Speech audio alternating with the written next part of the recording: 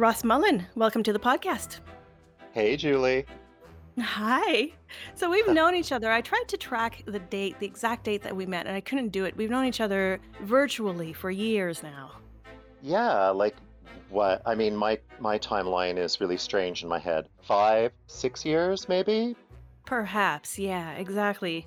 And the reason I wanted you on this podcast is because one thing that all of my guests have in common, and some of them are scientists, some of them are blacksmiths, some of them are historians, some of them are actors, and some of them work as crew on movie sets. And the one thing Hmm. they all have in common is that they have non-traditional jobs. They have a passion for something that's very unique, and you fall into that category. You're not only an actor, but you're an actor who seems to have specialized in monsters, which is Yes. very interesting. And of course, the role that you're most known for is the White Walker in Game of Thrones.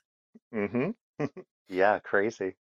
Yeah, it is crazy. Uh, but just to start, I want to talk a little bit about your background because I do know that you're originally from Canada. I know that you grew up in Hmm. Montreal, and I know Yeah. that you went then to Ottawa and you did some work with Odyssey Theatre, who happens to be my favorite theater company here in Ottawa.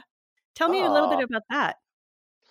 well, yeah, I grew up in Montreal. I come from a place called Ville d'Anjou, which is in the east end of the city, and I always wanted to be an actor. But prior to that, when I was 4 or 3, I think even, I really wanted to be a cartoon character. Most specifically, I wanted to be a monster on Scooby-Doo.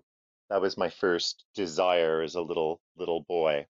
And my mom said to me, "Well, that's all well and good, but you can't actually be a cartoon character, but you can be an actor." So once I got it into my head to become an actor, that was it. I was away with it until I was about 12 or 13 when my parents finally buckled and gave me lessons.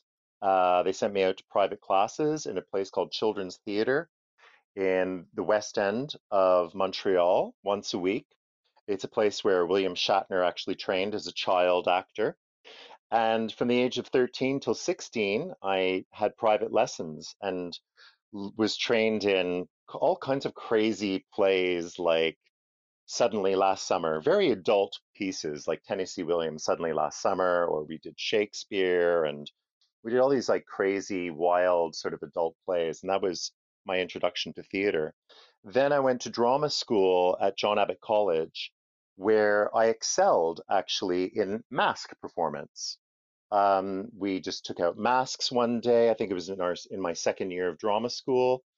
No, it was my third year of drama school, and I really excelled in Mask, Commedia dell'arte Mask in particular, where Right. the characters were very grand and over dramatized, um, and this to me was as close as I could get to becoming a cartoon character, really.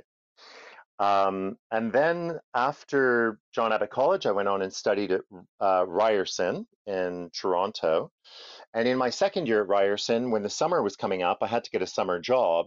I noticed on the board at the theater school an ad for an audition for Odyssey Theatre in Ottawa, and they were looking for actors who specialized in mask performance. And I thought, this is it, I can do it. I couldn't get an audition. I crashed the audition. Laurie Stephen, who's the artistic director at Odyssey Theatre, told me there was no places for me to audition. So, I might be waiting all day and be out of luck. But after about 3 hours, she came into the auditioning waiting room and said to me, "Here's your chance. Someone didn't show up. Would you like to come in?" I auditioned. And after a long period of recalls and her thinking it over and over and over, she decided to hire a very young actor to join a lot of older actors in my first season at Odyssey Theatre, which was for production of Moonlight Mischief. And Do you thus remember what began, year that was? gosh, that was 1989, I think. Okay. Yeah, 1989. And I worked with some fantastic actors who were on the scene at the time. Um, they were really brilliant. Janet Snetzinger, I don't think she's no longer in the scene. Bernard Aran, uh, it was a really fantastic time for me. It was amazing because all the actors were much older than me, and I was really cutting my teeth in understanding what it was to be a physical performer. But it started my kind of foray into very, very, very physical acting, and I worked for them for 4 seasons. And then I just kind of up sticks and moved to London, England That's something for that I read about, and I was like, how does someone decide? I mean, the kind of mental capacity, not capacity, but, that kind of mental game that you have in your head, like, of perhaps moving to a completely new place, not just within Canada, but just leaving Canada altogether. Yeah, well, what happened was I actually got sick. My lung collapsed while I was doing a show, not at Odyssey Theatre initially, although that did happen eventually. My lung collapsed while I was doing a kids' show touring around Ontario to get my equity card. And it was something called a pneumothorax. I recovered from it very quickly, but then it reoccurred again while I was doing Odyssey Theatre that summer. And I had to pull out of the show and have a full operation so that it wouldn't reoccur. And while I was in the Wow. hospital, I decided that the universe was giving me a sign that I should move on. And I was going to initially move to America, to New Orleans. I thought, I'm going to move to New Orleans. And I don't know what I was thinking. I just thought, I'm going to move to New Orleans and it's going to be amazing. And my father, who is from Northern Ireland, said to me, well, you don't have a green card, so that wouldn't be such a great idea because you wouldn't be able to work there. Why don't you get your British passport and go over to Europe and take a year off and do what some kids do and travel around Europe? And you could work in the UK if you wanted to. And so I did that. And once I got better, I healed up. The September of 1991, I packed my bags and I moved to London. I'd only been there once when I was 12. I didn't like it. I arrived, I walked through the streets of Soho, and I thought to myself, I'm home. That's the first thing I Wow. thought. I thought, I am home. I didn't feel at home in Toronto. I didn't feel at home in Ottawa. But the streets of London reminded me of the streets of Montreal, old Montreal. There was something in the eccentricity of the city that reminded me of Montreal. And I just thought, this is my place. This is my vibe. This is my place to be. And I thought, whether I become an actor or not here, it's irrelevant. I'm going to stay here and live here. And everything from that moment on was a good decision, following my heart. It was And like a calling. that's the thing that I always advise young actors or young artists. It's get out of Canada, at least Hmm. to experience what it's like to work in a different milieu or to live in a different place or get acquainted with a new culture or get a mentor that's not in your immediate surroundings. I think that that's a Mm, very good thing to do. A lot of people do go and they do come back, but a lot of people like yourself stay because you found your yeah. home overseas. I think if it's your calling, some people are really, it's interesting, as I get older, I meet people from all over the world. I go to small towns, I go to big cities. And it's interesting how people are like, no, I'm going to stay here for the rest of my life, where I grew up in this small little town. And I think, I guess if that's your calling, if that's who you are, I suppose. Like I had uncles who lived in Northern Ireland on a farm where my dad grew up, who never left Northern Ireland their whole lives. They never, one of my Uncle Sam really never even left his farming village, but I wouldn't say he wasn't world worthy. He was world wise. He had his own kind of version of the world, and it was beautiful and different. Certainly not mine, but we shared something as well. So it's different, I think, for a lot of people. But I think if you're an artist, it's very valuable to move. It's a very, very valuable thing to do, to move around, to travel, to see the world, to open your eyes, and to challenge your mind. Absolutely. I think it adds a lot to the artist's repertoire to be Yeah. able to, especially as an actor, especially because you might have a role one day that you'll be like, "Oh, I remember seeing this in, Mm, when I was visiting Mozambique or something," and you yeah. incorporate that into your acting repertoire. So your family, it sounds like your family was actually very supportive of you becoming an artist, becoming an actor. Yeah, they were. I mean, my father really wanted me to be a hockey player, which was not So gonna Canadian. happen. So Canadian. Um, he's very sporty, my dad. But yeah, when I was 13, we got into a big argument. I was actually not bad at hockey. I was on the All-Star team and we were down in Boston and I twisted my ankle and we got into this big fight in the car coming home to Montreal. I'll never forget it. And he said, you should never go on the ice when you've hurt yourself. You should never go on the ice after you've injured yourself. You should always, he was trying to look after me and tell me something. And I said, I only went on the ice for you. And he said, well, don't go on the ice for me. You should be going on the ice for you because, you should want to play. And I said, I don't want to play. I only play hockey for you. And he was like, well, don't play hockey for me. Play hockey for you. And I said, I don't want to play hockey. I want to be an actor. He was like, when did Aw. this come up? And I said, I've been saying this for 10 years. I was like 13. And I've been saying it since I was 3, but you're not listening. And then he went very silent. And then when we got home, he threw my equipment into the basement. He said, you'll never play hockey again. We'll sell the equipment on Monday. You look through the phone book, you tell me where you want to take acting classes, and you can go there. So that's Wow, what that's happened, really. impressive. It was impressive and terrifying, and Yeah. it was kind of like that thing that parents do sometimes where it's like I felt like he supported me, but I also felt like he was going, "Go ahead, you'll fail, you'll see." Ha- Oh, that's how it felt. okay. However, in my second year at drama school at John Abbott College in Montreal, we did a production of Bertolt Brecht's. It's a piece called Brecht on Brecht, and a col- um, it's a collection of his short plays, poems, excerpts from plays and pieces that he's done in writing and stuff. It was very heavy, very World War II oriented, very Holocaust oriented, and it was very Brechtian. Basically, it was very intense, Mhm. very about fascism and dictatorship, and it was at Christmas time. And we got into the car after the show, and my mom said, "Well, that wasn't very Christmassy, was it?" And I sat there and I thought, here I was slogging my guts out doing this show. And Oh, there was man. silence. And my father said, well, it wasn't very Christmassy, but I can tell you this, you chose the right career. You're doing the right thing. Wow, I got shivers just listening to that. That's a He's, moment, yeah, isn't it? he said, you were very good. You knew what you were doing in that. And, my mom said to me, you're very smart when it comes to acting.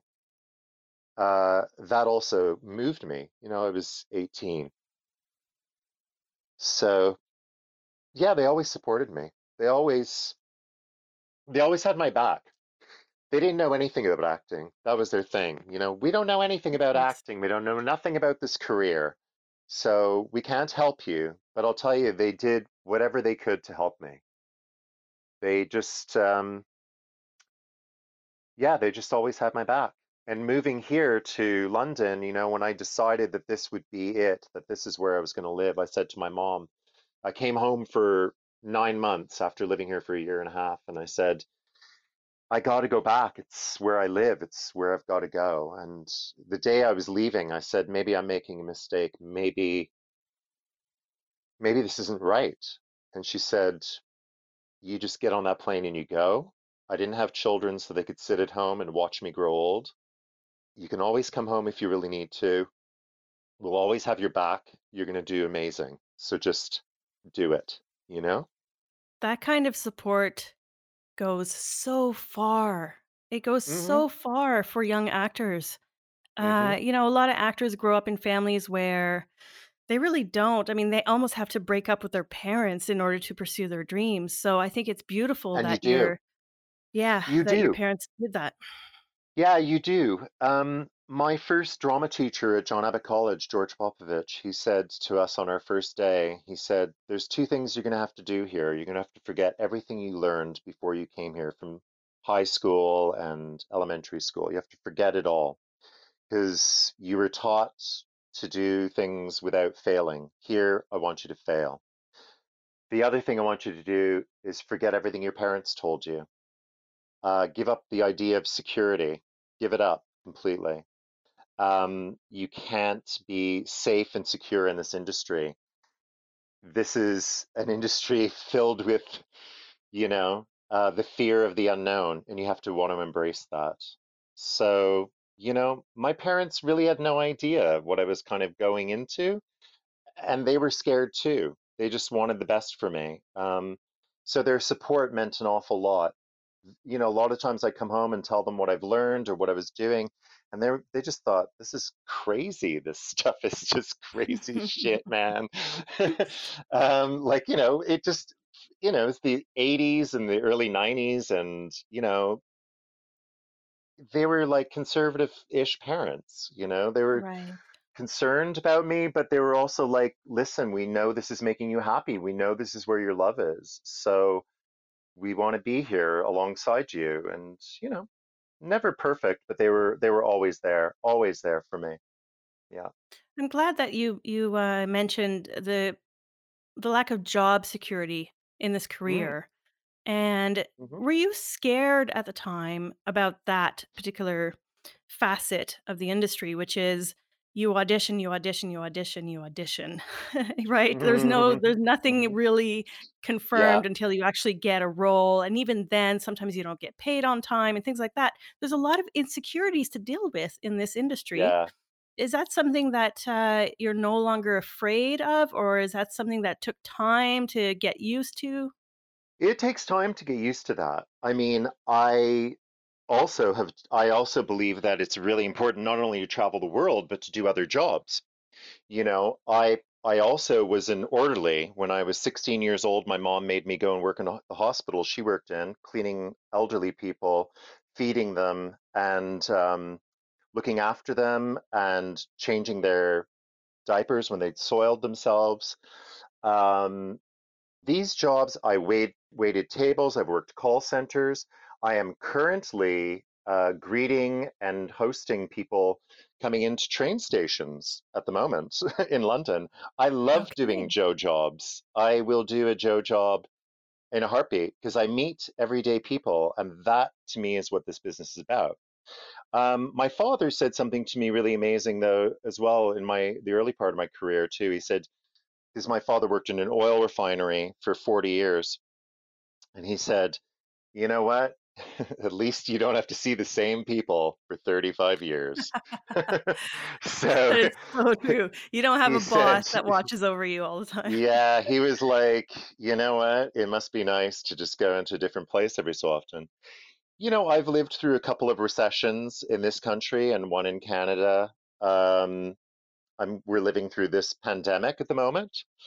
I think my career has really helped prepare me for this, right? Like it's when the world sort of falls apart through recessions and pandemics like this, and job security goes out the window and people want to jump off buildings, I'm a bit like, hey man, that's kind of what happens to me every 4 months. I lose my Mhm. job. I gotta think I don't have anything around the corner, or do I? Or maybe what am I gonna do? I have to just make do. Got to make it happen. Got to so like on Friday, tomorrow, well, tomorrow's Thursday. Tomorrow, I go down to Cannon Street Station here in London, and I'm greeting people coming into London from Kent. And then on Friday, I'm going in for my screen test for a vampire movie I'm doing. So there you go. Amazing. And today I'm doing an interview about my illustrious career. And every drop of my career is something I'm very proud of. I have no shame about. I think a lot of actors, if they've experienced a little bit of success like I have, even they become very ashamed that they have to go back and maybe do wait tables or do an extra job. I think, wow, what a great opportunity to meet the public, chat to them, This is what Meet I'm other hearing people. actually. Yeah, this is Love what it. I'm hearing in the industry in LA, which is that a lot of people who are out of work in LA are driving Uber or they're cleaning Yeah. hotel rooms or things like that because even the big names are doing that. There's some big name actors that are actually Hmm. going out and doing, regular Joe jobs, like you said, because Yep. it gives them, it also gives them a purpose because to go from working all the Yes. time to nothing is Mhm. also very difficult. Yeah, Do I you always think in experience that?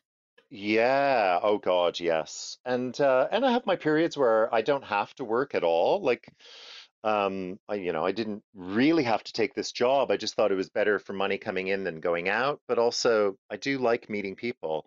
I think it's good for perspective. It keeps you real a bit too. It keeps your feet on the ground. I really think that's important for whatever type of actor you may want to be, or performer, or celebrity you want to be. I don't know. It's good to connect with people. It's so important. Otherwise, I don't know, you become a bit of a jerk sometimes. That too, You yeah. can just become a jerk, really. I think there's a great story in that documentary, about backup singers. What's it called? 6 feet from Stardom. Do you know it?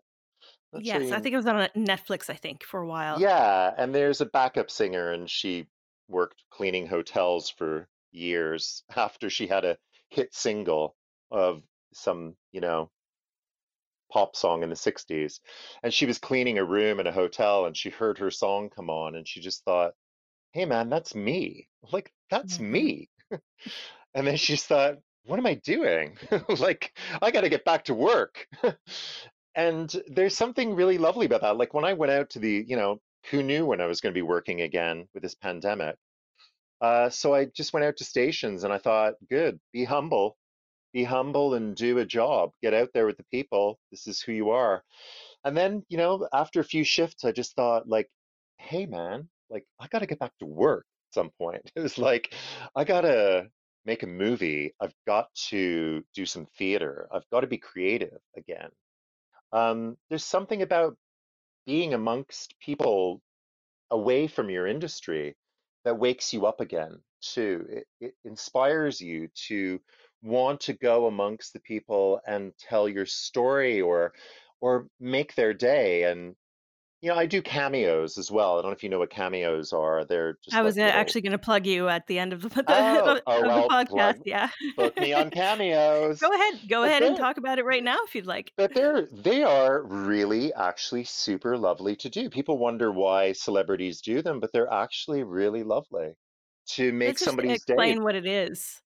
Well, it's a shout out or a happy birthday, basically, to a friend, or a pep talk sometimes to someone who's feeling low that you might book. So you would book me as either, you book me as Ross Mullen. I'm the White Walker from Game of Thrones. And I would literally say, hi Brenda, this is Ross. I played the White Walker from Game of Thrones. Happy birthday. Like, George told me it was your birthday and wants you to know he's thinking about you. And, you kind of, um, you're kind of just making people's day a bit. And it reminds you of how important your work was that you did on Game of Thrones or Doctor Who or any of the stuff you've done. It's lovely. I know what that's like as a person to really admire, as a gay kid growing up in Montreal, um, there wasn't a lot of that around me, So when I saw that in television and movies, I felt they were speaking to me, When I was watching Bewitched or watching the Sonny and Cher show, I thought they were talking to me, Mhm. telling me, get out of the suburbs, be who you are. And Cameo and a lot of this connection is about that. Being a performer was a lot about that. I wanted to inspire others around me to know it's okay to be you, man. To do the right kind of work that makes people alive and move, whatever shakes them and gets them out, you know? To tell them I find that, it yeah, Sorry, Ross. I find it that's okay. interesting that you felt at home in London at first. When Hmm. it was London, correct? Yeah, When yeah. you came, okay, so it was London. So you felt at home there, and now Hmm. do you find that you feel at home with the people you've always wanted to work with? Because now you're with people who think the same way, who like who are creative, who are energized and you know, whether it's makeup artists or production Yes. people, it's just you're part of a grander team now. Yeah, yes, absolutely. I filmed 2 weeks ago. I did a little filming on an ITV drama about Marilyn Monroe, and it was so wonderful to be back with a team of artists, makeup team, costume, crew, cameramen, lighting guys, directors. It just felt like I'm home. I'm helping create and tell a story, most importantly, a story about an actress who wasn't treated very well by the industry. We were, there trying to right the wrongs of the industry to some degree for her Mhm. life, to tell her story, hopefully the best we could. Um, so yeah, I do feel at home with them, definitely. I feel like that is my place in this world, for sure. Can we talk about Game of Thrones for a minute? Yeah, for sure. It is probably your most, iconic role, for sure. I mean, Absolutely, that's a yes. role that's gonna live on in whether it's merchandise or board games or statuettes or whatever. I see White Walkers Yes. all the time, even long after the episodes have aired. Yeah, yeah. How does it feel to have played such an iconic character? Um, it feels not like I thought it would feel, I guess. Um, it feels fantastic and marvelous and humbling and beautiful, and in some ways not mine entirely, because the White Walker is created by a team of incredible makeup artists, designers, a team of the creators of Game of Thrones themselves, Dan and Dave, George R. R. Martin. So the White Walker is something that's, belongs to a lot of people. I'm the guy who's in embodying him. So I hold the mantle for him, but there's a long list of people behind me. But that's actually the way it feels around a lot of everything that you do. Well, I realize now as I get older, like when I think, I loved Samantha from Bewitched, and I thought, it's her show. But Mhm. really, I realized it was probably not her show. It was the show of the network, the producers, the writers, the creators. A lot of people go into creating your character. No more is more obvious than the White Walker, who I literally have a team of people walking around with me on set, touching me up, fixing my hair, making me look exactly as I should be. They sent me out for horseback riding lessons. So there's a stunt team around who taught me how to ride bareback. Um, it was a fantastical experience for me. And I had no idea at all what I was going into, because I actually didn't want to necessarily do the job at the beginning, which is interesting. Really? Yeah, I had come out of doing the remake of Clash of the Titans, which was my first big prosthetic job. I played one of the witches, one of the blind Right. witches in Clash of the Titans. I don't know if you know the movie, but there's Yes. three blind witches who share an eyeball. So it's all the eye, give me the eye, all that stuff.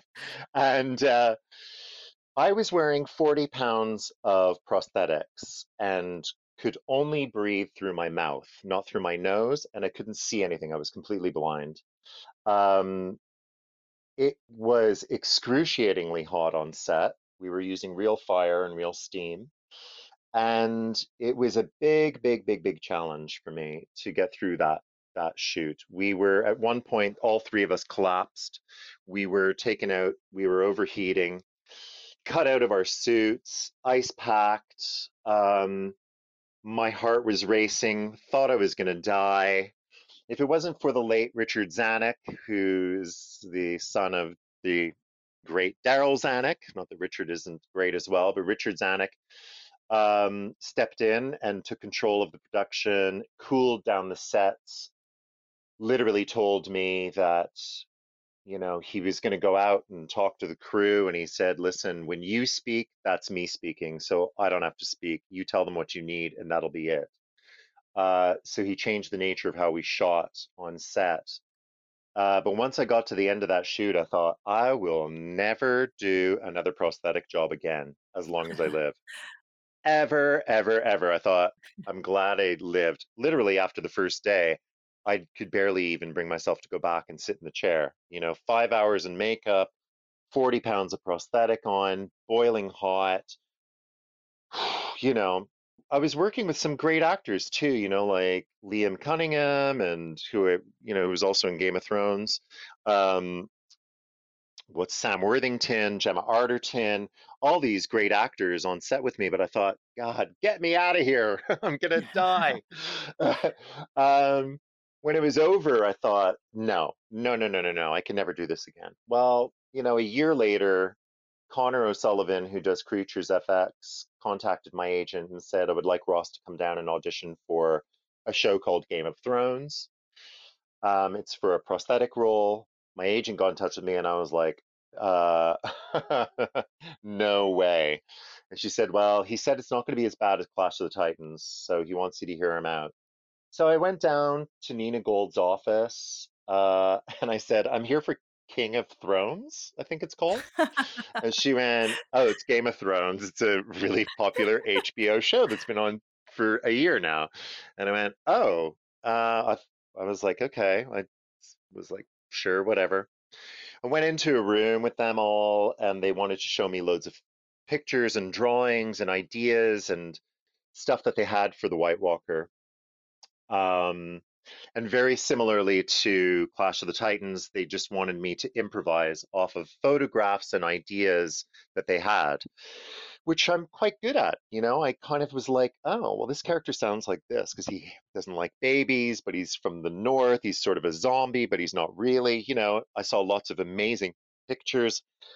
I couldn't help but be interested. It sounded fascinating.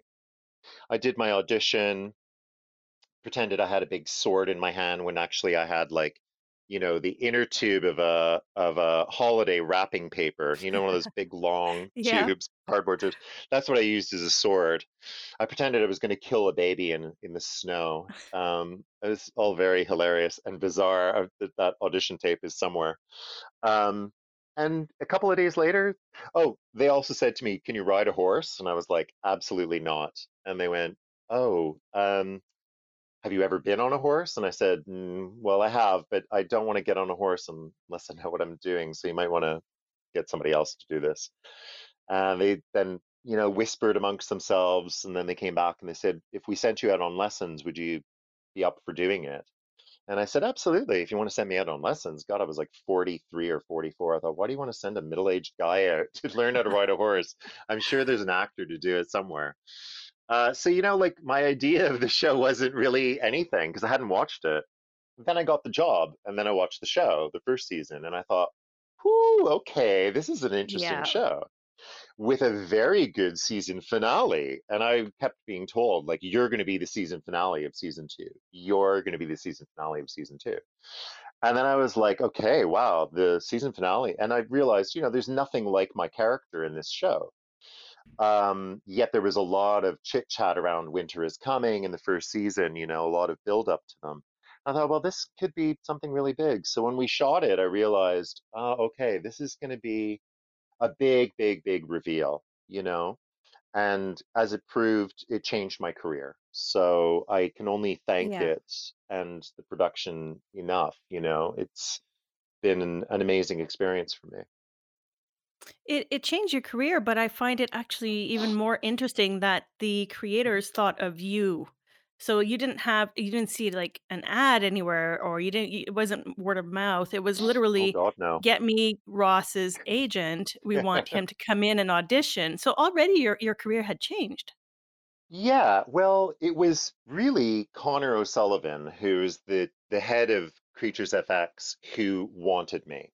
You see, what his side of it would be that he had worked with me on Clash of the Titans. I didn't walk out on that show, right? I didn't walk out Ah. on that production. I sat through that without buckling or breaking down. I was the right size and build for the White Walker. And so he thought, bring it in. I want, I'd like, and he knew he could work with me because the problem with prosthetics, it's 5 hours in makeup, 12 hours of shooting, 2 hours out of makeup. You go back to the hotel, have a glass of wine, a cry, have a little sleep, and get back in the chair at 1 o'clock in the morning. So it's not everybody who can do that, including stuntmen. It's not everyone who can Right. do that. It takes some willpower, and I thrive on less sleep sometimes. I mean, I only ever really sleep for 5 or 6 hours. I can catch a nap here and there whenever I'm, just sort of sitting down. I nap really easily. Um, so it was a concoction of things. I wouldn't say that they were necessarily super keen on me, but Connor certainly wanted to put me to the forefront and say this guy won't bottle it. He'll show up and do the job. So That's I had a a good very in. important thing. The work Yeah. ethic, the fact that you stuck with it even though you hated it in that moment is very important because Yeah. it can lead to other opportunities like you did Mm, with Game of Thrones. And then yeah. you got into Doctor Who. Oh yeah. And that's even weirder. I mean, that's even more bizarre. That's because they got in touch with me because I was the White Walker, obviously. But they wanted me to replace some actors who weren't able to show up for certain gigs. So my first job in Doctor Who was doing the Doctor Who proms at the Royal Albert Hall, which is a big musical class, like orchestrated music. They play all the music of Doctor Who and show clips of it and have characters and actors from the show show up at the Royal Albert Hall. Okay. And so I replaced the Ice Warrior for that. So I had my big share moment. I showed up in the middle of the Royal Albert Hall. I entered in a big block of ice, broke out of the ice with dry ice, fog machine, scaring the audience and walking through the audience as the Ice Warrior, replacing the actor who would normally have played it. That went very well. And then they asked me to replace one of the actors as the Silence in Matt Smith's very last episode that he ever filmed, which was really wonderful. And then they offered me a role that was created specifically, sort of, so it was my own little bespoke role, and it was playing the Teller with Peter Capaldi. So I had these three really kind of iconic moments with Doctor Who.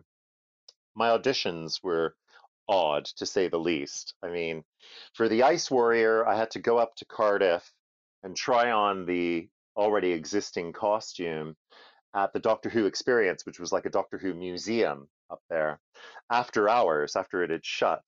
So it was a dark museum, and talk about Scooby Doo moment. I was in the monster section of the Doctor Who museum, surrounded by monsters with the costume girl, and she was trying to get the costume off of the rail, and she said, "Just get undressed." So I took off all my clothes to my underwear, and I was sat there, and she was like, "I'm really struggling with this bit. I'm just going to leave you alone for a minute and go and get some help." So there I was, all alone in my underwear, sat at the Doctor Who experience, Oh my thinking, god. this is really weird. Yeah. The costume fit, and I got the job. And very similarly with the Silence, I was told to just go, like, very last minute, to go to a hotel in Soho here in London and meet with a girl and a guy and try on this outfit, basically. I just showed up at this little hotel and I said at the front desk, Doctor Who? And she went, ah. She gave me a key to room 16. Go up, let myself in, knock, knock, knock on the door. A girl shows up with a costume. A guy shows up with the mask and the hands. We try it all on. It fits. She goes, does it fit? I was like, yeah. She was like, do you want the job? I was like, sure. She's like, okay, can you film on Friday? I was like, yes. And that's how I got that job. Like Wow. crazy. It I seems very know. informal. Oh yeah. I mean, sometimes acting is just, very informal. You'd be really, really surprised. I mean, some of the stuff I shot for Game of Thrones with Michelle MacLaren, who's an Emmy award-winning director. She's phenomenal. We didn't have my horse on the first day of shooting season 4, so we just she said, "Why don't you sit on a barrel on the back of this pickup truck? We'll get we'll get a fan, blow your hair." hold the baby, I'll dirty the shot with this piece of Hessian and bounce the pickup truck, like just, like kind of bounce it. And it'll look like you're riding a horse. Well, it's the shot they use of me riding the horse, basically. Even though we did plenty of Amazing. shots afterwards with the horse. And while we were shooting, and I said, God, Michelle, this really seems very, she went, like a student film. And I went, yeah. She went, nothing wrong with a good student film, you know. She's like, you think I haven't made a student film before? I was like, yeah, I guess so. So, Yeah, those are the yeah. kinds of hacks that actually work. I have, Julian White, who I've already interviewed Hmm. on my Twitch live stream, but who's also coming back on the podcast. He was, one of the gaffers on, Ah, Game of okay. Thrones. Yeah, and also spoke a little bit with, Greg, who is a cinematographer, and I'm learning a lot more about the hacks, Mm, used in filmmaking, which is a lot of fun. So yeah, yeah. I'm actually not surprised to learn about that, about the Oh, yeah. DIY All the approaches. cheats. Oh, totally. Yeah, Yeah. Love all that. exactly. Love it. Yeah, I Now remember when we were because shooting also in season 4, she wanted it to look like we were shooting through ice. So they brought out these big blocks of ice that they had brought onto set. But when you're trying to shoot through blocks of ice, it doesn't look like you're shooting through blocks of ice. And they were like, well, we brought these blocks of ice. And she said, yeah, but when I'm shooting through it, it just looks blurry. What I want of it to course. do is it has to just look like that. And what looks like that is a whole lot of Vaseline all over the screen. That looks like ice more than Right. shooting through ice, you know? So there you It's go.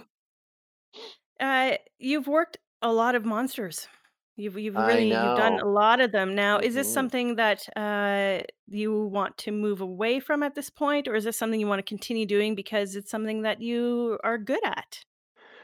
A little bit of both. I'm an actor, so I like the challenge of doing other things. So I'm producing a short film of a play that I performed a couple of years ago at the Oval Theatre here in London. It's a Romanian piece that was done in the mid 80s called Pocketful of Bread during the Ceausescu reign.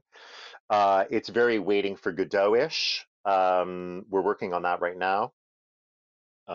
Hopefully shoot it as soon as we can. We're struggling with our director because he's a bit vulnerable and with this pandemic and COVID and Of all the course. rules and regulations, yada yada yada. But that's on the cards. Um, I have a vampire film I'm going to be shooting soon, and I'm got a screen test for on Friday. That's in the bag, and we're doing it. That's been on the go now for a year. We should have shot it by now, but because of COVID, it was put on hold. It's a beautiful script. It's fantastic. It's very romantic and also blood-curdlingly horrifying. Um, the role is beautiful. It's obviously a monster. It's a vampire. I don't have to wear so much prosthetic for it. They're going to use my own ugly face for it. And I've gotten to that age where I actually look like a 300-year-old vampire. So, um, I'd never say no to a monster role because it was the dream of my 4-year-old self to become a monster, right? Like that was the thing. Um, every time, like a couple years ago, I did a commercial and I was playing a space alien, and I was thinking, oh, do I really want to go to Madrid in the middle of the summer and get into this boiling hot suit? And I just thought, what would your 4-year-old self say? And he would say, "Oh my God, that's the coolest thing ever. You're going to be Right. playing a space alien? Come on, like you can't turn this down." So I always look at the options in front of me through the eyes of myself, my former self, because as you get older, sometimes you think, "Oh God, like really? I don't know about this." Like even going back to Odyssey Theater last summer, I was, invited back. I thought, "Oh God, do I really want to go back? It's so hot in Ottawa." And then I thought, but what would my 16-year-old say to myself? What would my old 16-year-old say? And he would say, that's amazing. Like you went forward and then you went back and then you went forward again, with your, the car of your life, you were able to do full circle. Can you do it again? Can you go back to the past? Can you rekindle the fire of a 19-year-old boy's first experience in his first theatrical job at the age of 52. Can you do it? And I was like, okay, this is what the universe is telling me to do. And I've always just followed my heart. I puppeteered for years here on television, only because I answered an ad in the paper in the early 90s with the Muppets and trained with Kevin Clash, who, played Elmo for years. Um, I trained as a puppeteer, didn't like it, but then I got into debt in the early 2000s, and this job came up to puppeteer a little blue bear on a quiet little sleepy Sunday television show. Get myself out of debt, and lo and behold, I got a spin-off series, a sitcom series off of it. And that character, Nev the Bear on Bear Behaving Badly, that character really altered my career, really, because without him, I never would have got through the door for Clash of the Titans and Game of Thrones. And that So was you with, never know. Jim Henson, right? That Well, was I with trained Jim with Henson? Henson, but Okay. this BBC show was a show that was in its own right. My agent had put me up for. Wasn't anything to do with Henson. But I had trained with Henson in the early 90s, with the Henson Group, when they used to be based in London in the early 90s. They had the Creature Shop up in Camden here. But I didn't really like it so much, so but then then I ended up puppeteering for years, for like 6 years, just because I said yes. And I said yes only because I was in debt. And I just thought maybe I need to do this. Maybe this will save me. And it saved me. My career has a way of saving me sometimes. Um, Sometimes I just have to get out of the way, you know? Our brains often get in the way. If you think too much about something, it doesn't do you any good. You just got to go, okay, look, the world's telling you to do this job, just do it, right? You're being invited to Right. do it, just do it. Absolutely. This is something that comes up very often. I think insecurity plays a big role in that Oh often. yeah. Insecurity and inexperience, Hmm. even once you become experienced at saying yes, or even experienced at saying no. I think at a certain Oh yeah. point, Yep. there's a reason to say one or the other. Yeah. I'm curious about what it is that outside of acting, what it is that you're learning about or wanting to learn more about these days. Are you, like you said, you're producing something now? So, is there Yeah. another role in that industry that you want to explore, or are you really bona fide, like you just want to do acting? Um, I'm not that keen on producing. I kind of just figured, well, this is the way this will get done, as if we produce it, me and this guy. So, um, I might want to direct something on stage. I have an idea of something I want to do on stage. I teach a little bit too to animation students, Okay. unbelievably or believably, because uh, that also is very interesting. That just kind of fell in my lap, weirdly again, because I loved cartoons when I was a kid and wanted to be a cartoon character. So teaching animation students acting is a very interesting thing. I can kind of come from it from my organic experience. Um, I'm very drawn to people and therapies, and I love, the process of getting over stuff in life, addictions and things. I love talking to people about all kinds of things. I think my industry always kind of points me in the right direction. Like this vampire film has a lot of connections with addiction. And the last movie I did, Zoo Head, I was playing a doctor who was working on addictions and stuff. And addictions is something that's always fascinated me. Therapies, helping people. I don't know. At one point I thought I'll retrain and become a therapist. This was during Mhm. COVID, especially. I was thinking maybe this is what I should be doing. But I'm not so sure anymore. I think this is my calling, really. I think acting is my calling. Every time I try to step away from it, I get something that shows me that this is actually where I need to do my work, whether I know it Right. or not, if that makes sense. It This is where absolutely my makes best sense. work is done. Yeah. You're not the only actor who's having this kind of, little dialogue with himself or Yeah. herself, you know?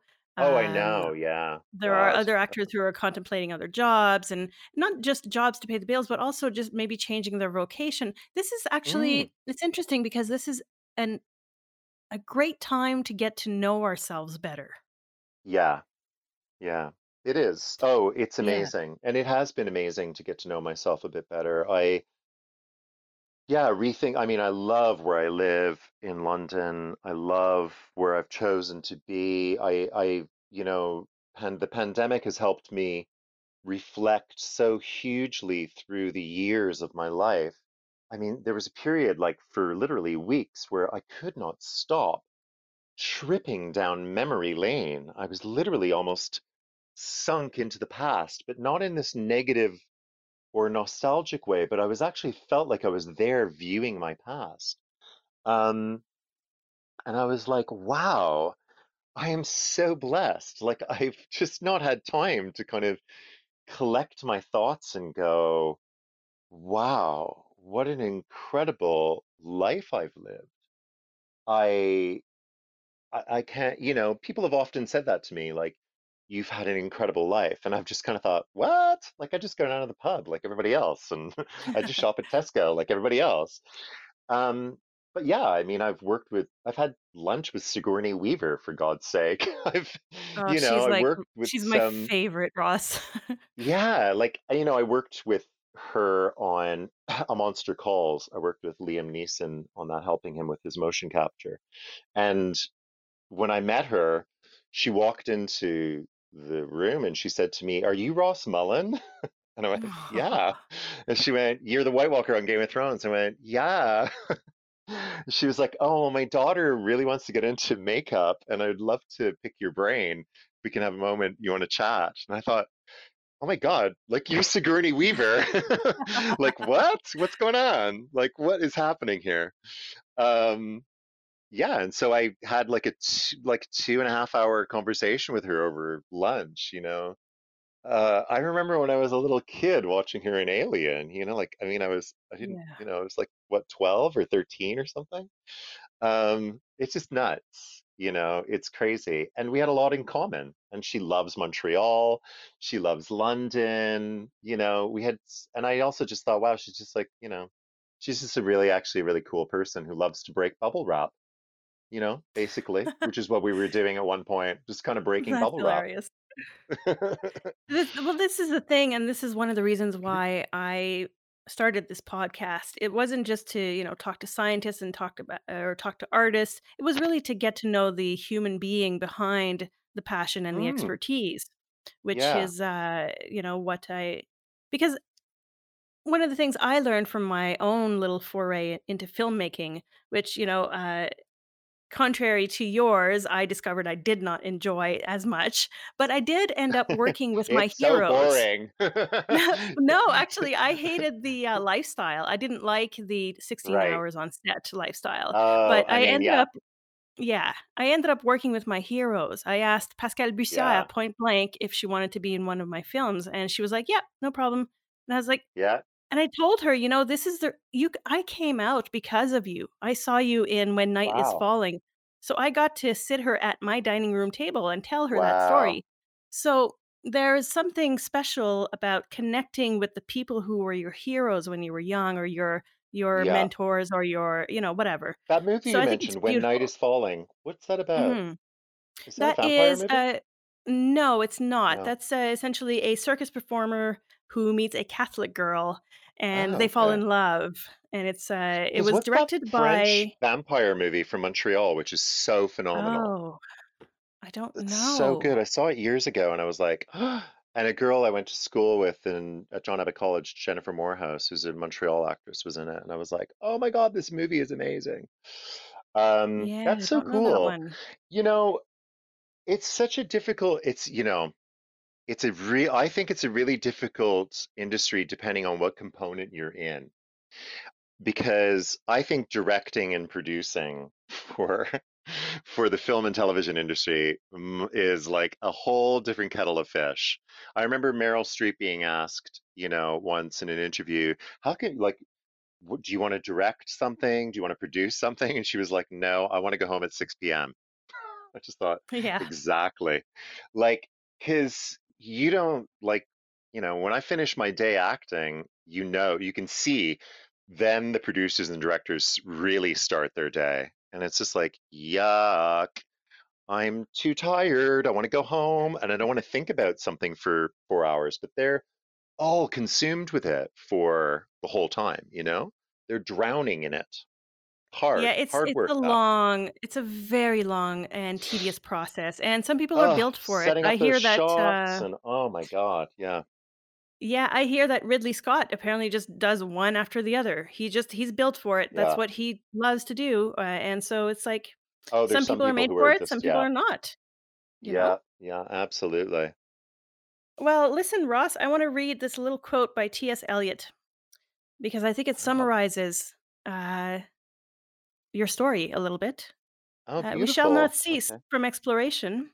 At the end of all our exploring will be to arrive where we started and know the place for the first time, which is really something that just came to my mind when speaking with you and hearing about you returning back to Ottawa and then realizing that no, the UK is my home, and then coming back to Canada Yeah. and doing a little bit of back and forth, even in your Yeah. career, which is That's really beautiful. Thank you interesting to for sharing learn. that.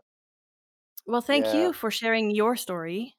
Yeah, I hope you're over in London sometime. Oh, I hope I'm back in Canada sometime. God, I really want to see my family again, but I would love to meet up with you. You're in Ottawa, yeah? I am back in Ottawa. Yeah, yeah, contemplating Well, a we move have to the to East meet up. Coast. Okay, well, my nephew lives out there. I love the East Coast. Nova Brilliant. Scotia is out there. Yeah. Yeah, we'll definitely be in Europe. As soon as the restrictions are lifted, then we'll definitely head out to Europe, Yes. my partner and I. Come So it'd visit be us. beautiful. I would love that. Yeah. I would love that. London is So, quiet right now. It's hard to yeah, I believe, bet. but it's I quiet. bet. Yeah. Yeah. Listen, thank you very much for appearing on the show, and I wish you Thank you all for the having me. best. And And you we'll too, be in Julie. touch again soon. All the best and much love.